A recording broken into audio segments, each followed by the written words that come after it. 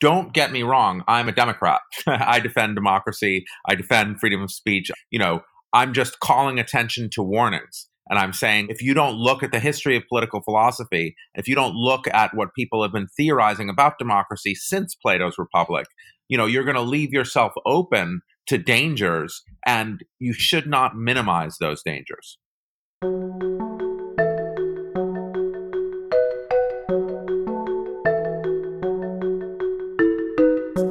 This is Half Hour of Heterodoxy. I'm Chris Martin. My guest today is Jason Stanley. He's the Jacob Urofsky Professor of Philosophy at Yale University. He formerly specialized in the philosophy of language, but has recently changed his focus to populism and politics with his books How Propaganda Works, published in 2015, and How Fascism Works, which hits bookstores this month.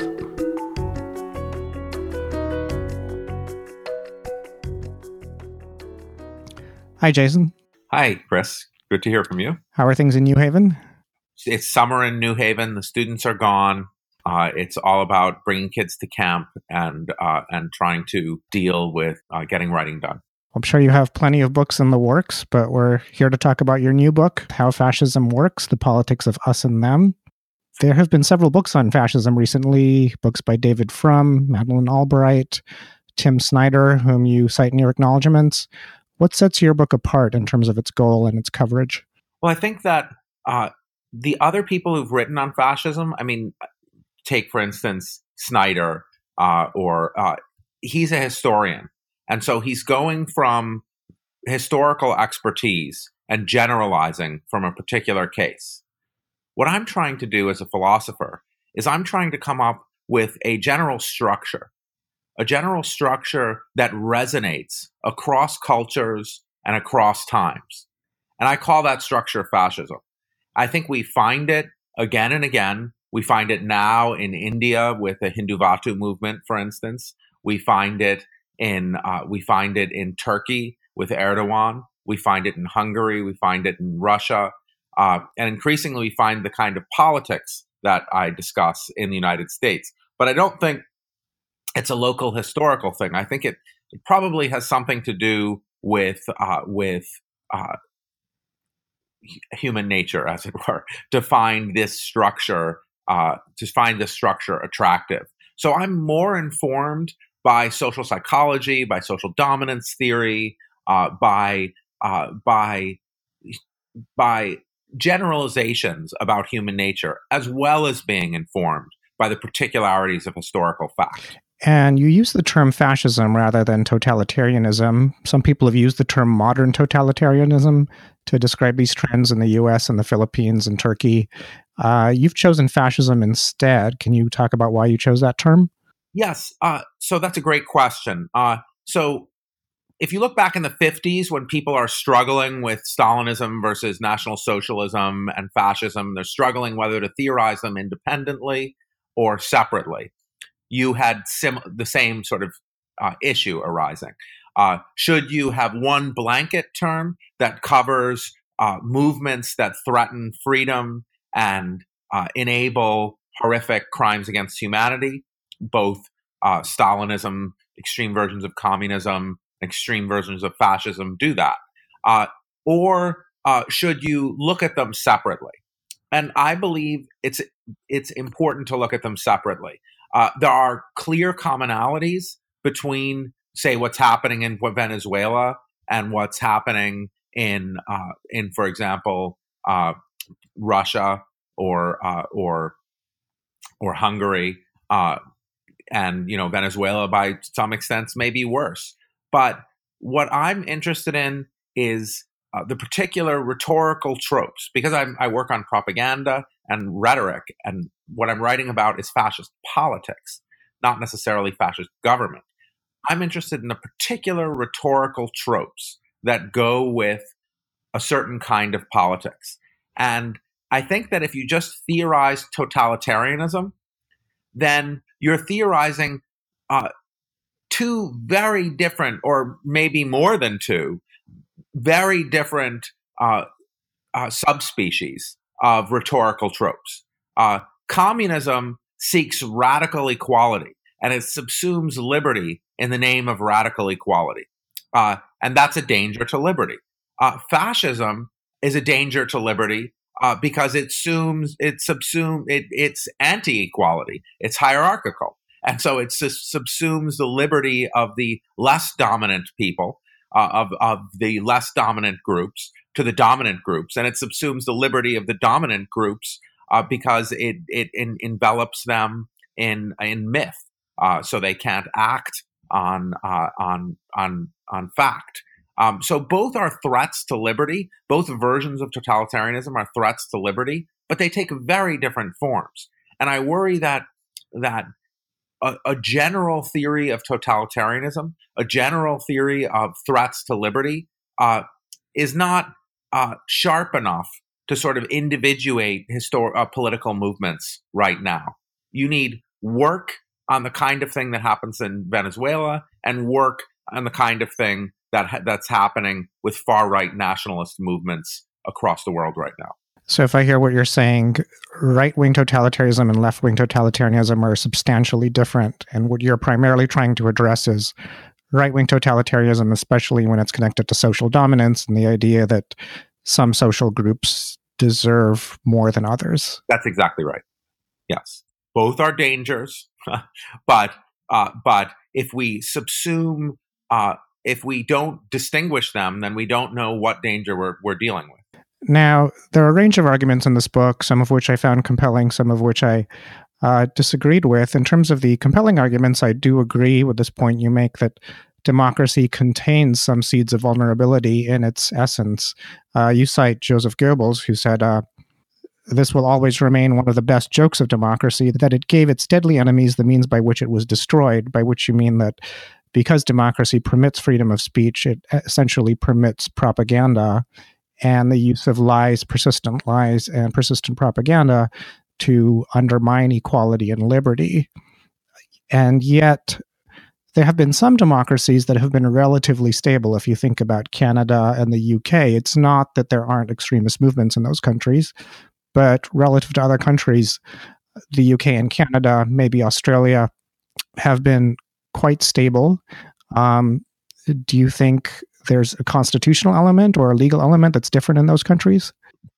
Don't get me wrong. I'm a Democrat. I defend democracy. I defend freedom of speech. I defend, I'm just calling attention to warnings. And I'm saying, like, if you don't look at the history of political philosophy, if you don't look at what people have been theorizing about democracy since Plato's Republic, you're going to leave yourself open to dangers, and you should not minimize those dangers.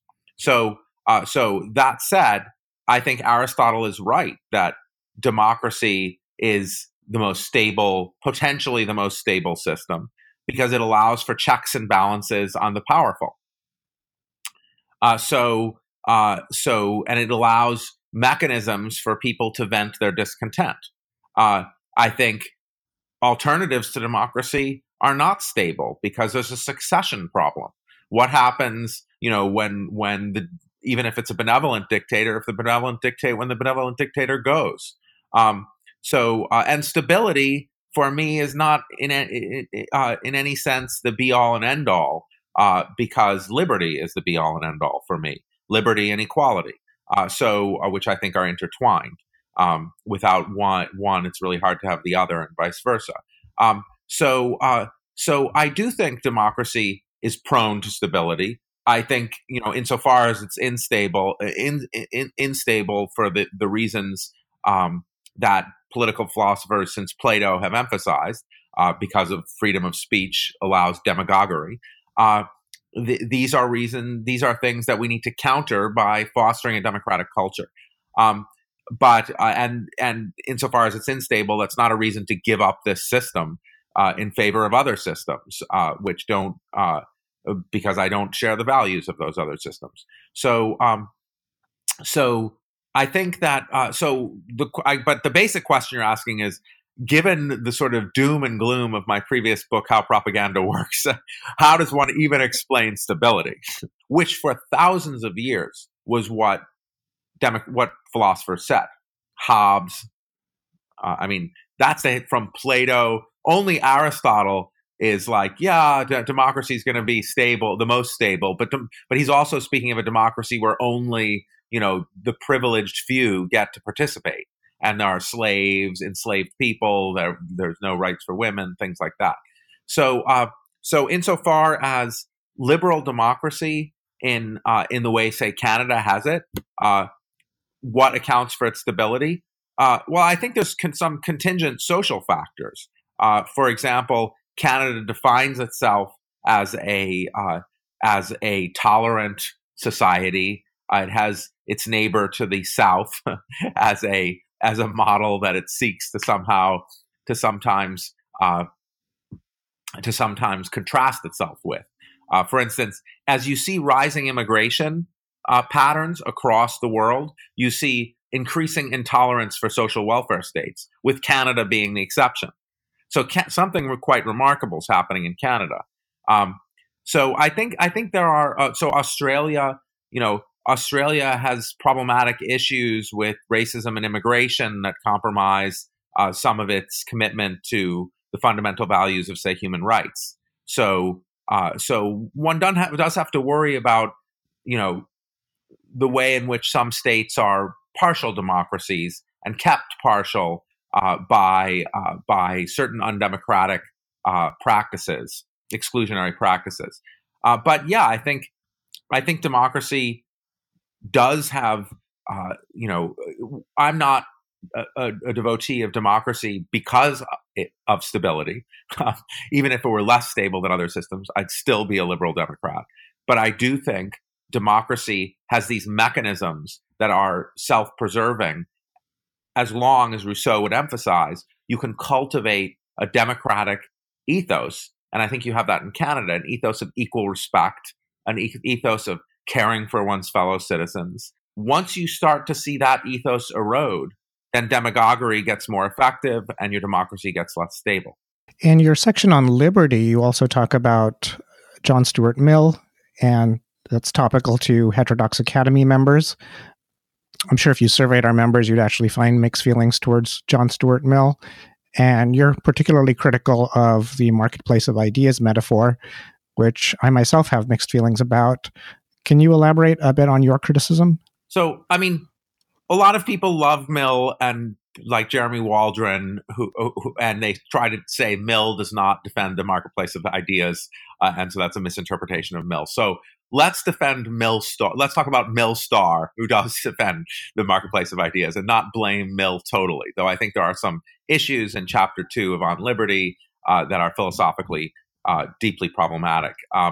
So the problem is, it looks like you're assuming, when you assume that the marketplace of ideas will always win out, the truth will always win out, that words don't have social meanings.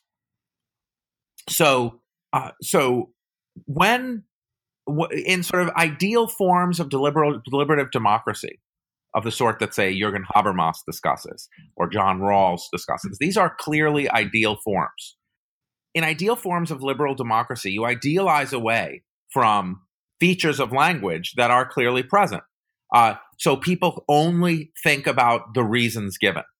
But that's just not how language functions. Language does not function by people only thinking about the reasons given. Words have social meanings, and they often respond to the social meanings. So they hear an expression like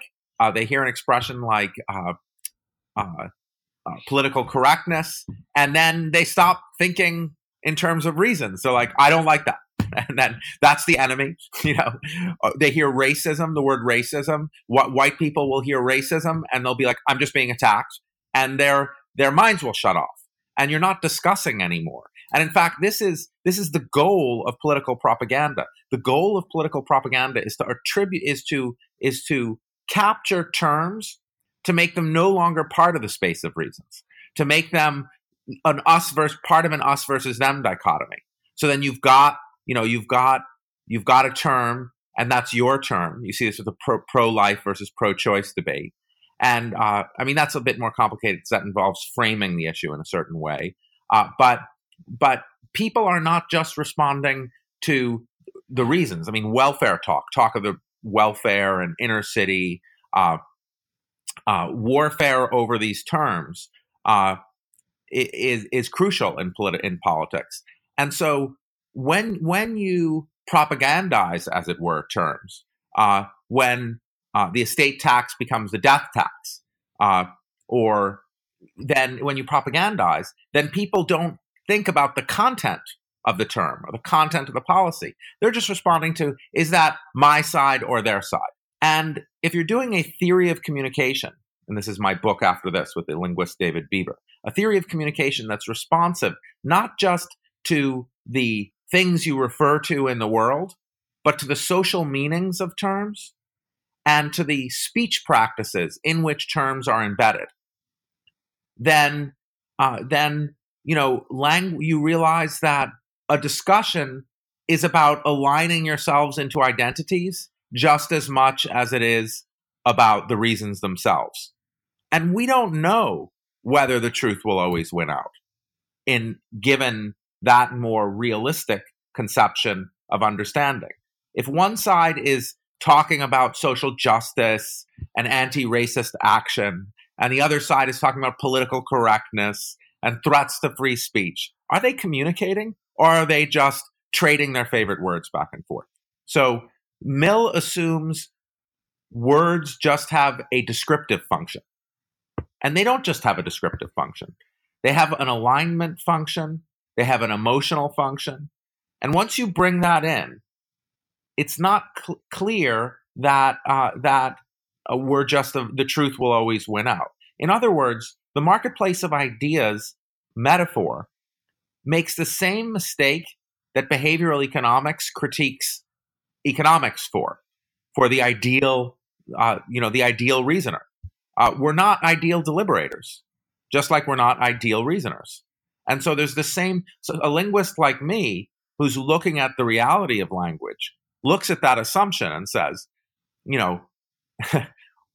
in actual linguistic communication, we are far from just focused on the descriptive content of what's said. If I could phrase that differently, rhetoric is a big part of communication. Rhetoric is a big part of communication. Exactly. And Mill underestimates the influence of rhetoric. Mill underestimates the influence of rhetoric. That's right. So we don't, there are defenses of Mill here. You could say that Mill is not focused on the two people in the conversation convincing themselves, but the audience who's looking at them. But it's not clear, what political propagandists try to do is they try to change the debate into one where it's about the rhetoric used rather than about the content you're describing. In your section on race, I agreed with the larger frame that there is a politics of us versus them, and part of totalitarianism and fascism in particular is disenfranchising certain people and a party choosing who counts as a person. At the same time, one argument that I found less compelling is the argument about incarceration, where you cite Michelle Alexander. I think Michelle Alexander's book is interesting, but I think there have also been some critiques, quite valid critiques, showing that the movement to make incarceration more prevalent was pushed by both white and black political leaders over the last 3 decades. And you also cite the fact that you think it's unjust that African Americans are incarcerated at a rate that's disproportionate to the rate in the population, but men are also incarcerated at a rate that's disproportionate when you consider the ratio of men and women in the population. So there is pretty compelling evidence on that particular point of incarceration that Michelle Alexander might not be correct in her assessment of the function of incarceration. How do you feel about the counter arguments here? So I certainly don't rely on the new Jim Crow. I have a lot of critiques of it. I admire that book greatly, but I have a lot of critiques of it. My work is informed by a broad swath of brilliant work on mass incarceration, not just by Michelle Alexander, but Veshla Weaver, Heather M. Thompson, Elizabeth Hinton, Bruce Western, and a host of theorists who've been looking at this. And you need to look very carefully at the causes. You're referring to so let's take your points in order. There's first there's the point about both black and white. Um, uh, there's been both black and white support for incarceration policies. The focus of my friend and colleague James Forman's book, Locking Up Our Own, and before that, The Black Silent Majority, Michael Fortner's book. So I think historically I side with Donna Murch's critique of Michael Fortner's book in the Boston Review. I think Black Silent Majority selectively picks targets. There were certain politicians who supported those policies, but it's certainly not the case that Malcolm X was unpopular in Harlem. I think Donna Murch's critique is quite accurate. So I think, Black Silent Majority looks at New York, and Forman looks at D.C. I think Forman's historical analysis is correct. I still think there's a critique of the sort Murch focuses on, that you need to look at which groups of black which groups of the black population. I mean, you can't generalize about black Americans anymore than you can generalize about Jewish Americans or white Americans. So it's ridiculous to. But he's looking at black opinion leaders, politicians, judges, clergy members in Washington, D.C. You also need to look at what did poor black Americans in D.C. think about the police. What were their views? And I think Donna Murch is making this case that there was a difference. There was more of a recognition of the threat that these carceral policies held. Furthermore, unlike Fortner, Forman is harshly critical. Forman regards it as a tragedy that black opinion elites were lured in by these harsh incarceration policies. His book is a tragedy, is a story of tragedy. Don't forget that 9% of the world's prison population is black American right now. I mean, that's one of the largest, maybe the largest percentage ever, other than the Holocaust, of one group being incarcerated like that. So you have to just objectively look at that. On the issues of the of what's going on here in my classes, I go fine-grained typically into the issues using the great work of Naomi Murakawa, Bruce Western, Beshla Weaver. So in 2000 to 2012, in the research, what people did is they bore down on say felony convictions. When you have priors, if you have like a misdemeanor prior, it's going to make what would be a misdemeanor then turn into a felony. So over policing in a neighborhood is going to result in people being arrested, people having records that then count against them when they offend again. So when you look at the statistics about crime, that's a very important fact to look at. What is the policing in the neighborhood? What's the relative policing, and how much here has to do with prior offenses that wouldn't have been prior offenses in other neighborhoods? I mean, I'm a geek on this stuff, so I could go on. But the fundamental issue is there's no doubt that black Americans have much higher murder rates than white Americans, and it's something that whenever I discuss this in my classes, I begin with. But the question that faces us is why, and what's the proper reaction to that? What Johnson did, as Elizabeth Hinton's brilliant work has shown, is Johnson had two types of programs to get black Americans jobs and incarceration. What Nixon did is he destroyed the social welfare state. He destroyed the jobs programs. Some of them were ineffective, I admit, but they focused too much on training people for non-existent jobs rather than creating jobs. But Nixon destroyed the social welfare system, and when you're doing that, you're going to increase crime. So when you when you incarcerate people's parents, it's going to make them more likely to be incarcerated themselves. So the causes of incarceration involve radically over-policing neighborhoods, failure to provide social benefits rather than just incarceration. And it's true, as Foreman emphasizes, that some Black leaders in Washington, D.C., many Black leaders, given the choice of harsh incarceration, given leaders who were like, we're not going to do social welfare programs, your options are harsh incarceration policies or nothing, chose harsh incarceration policies. And Foreman regards that as an error. He said they should have held out for both, because just doing harsh incarceration policies without treating the cause is going to lead to more crime, which is what I think we see. So I have a much more nuanced, much more, I think Michelle Alexander's book is very important at its time, but you really need to bear down. You need to look at the kind of stuff that John Pfaff looks at, local level prosecutors, to understand the face of incarceration. I think something like The Basic Story of Michelle Alexander is roughly right. There's a strong race-based element to the politics there. But as I argue in my book, when you remove the social welfare systems and then you create more crime, and then that feeds into fascist politics.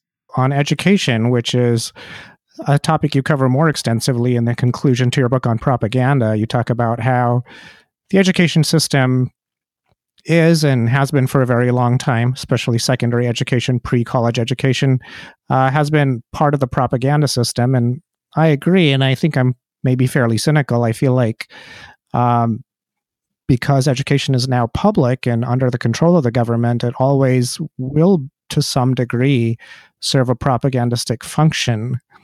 As a college educator, what do you think college-level educators can do to address this issue? And what do you yourself do? Great question. I think, first of all, we always have to be aware that education is a political thing. There's no such thing, I think, as an apolitical education, unless you're just talking about job skills. And you don't just want to teach for job skills, because you teach part of the function. I think one of the main functions of education is to produce citizens in a democratic society. I think that, I'm a fan of the view that the truth shall set you free. And I don't think any of us have privileged access to the truth. But I think that the truth is something. Partial truth can be very dangerous, as Carter G. Woodson emphasizes in The Miseducation of the Negro. He's like, you can have an education system that teaches some truths and fails to mention others. Like, for instance, if you just say the black murder rate is much higher than the white murder rate and leave it at that, then, people are going to leave with a certain view that you don't want them to leave with. So truth is not just it. Truth by itself won't do it. And you can't teach everything, because there's not enough time in the day or the year or the universe to teach everything. There are too many facts. So you need to make selections. So when you say the truth shall set you free, it's going to be, that's making it too easy on yourself. But one thing that's extremely central, I emphasize this in my new book a lot, is that history is central and has to be taught from all perspectives. If you're teaching history just from one perspective, you're not teaching history. And then you give people a skewed sense of history. So, if you're teaching American history, U.S. history, without teaching indigenous history, without teaching the history of slavery, if you're teaching a glorified version of history, you open yourself up to dangers in your political system. Teach everything and let people decide whether the glorified view has plausibility. What we need, Du Bois emphasizes this. The last chapter of Black Reconstruction is called The Propaganda of History. And he says, you need to teach the truth. You can't teach history as a way to make yourself feel good. You need to teach the truth. When you're teaching mass incarceration, you need to talk about the facts that, the crime rates are what they are. But then you need to go further than that. So I think, you need to be, democratic education needs all perspectives. We need to be aware that certain perspectives, there's going to be pressure to marginalize them. And there's going to be a battle between the people who are saying, stop marginalizing this perspective, and the people who are saying, okay, you're claiming marginalization when you really seek domination. And that's an age-old argument that, is healthy. It's not unhealthy to have, and we should continue having it. But make sure that both sides are around to make that argument. Well, it's been great having you on the show. Thank you for joining us. Take care. Thank you so much, Chris. This is a terrific conversation.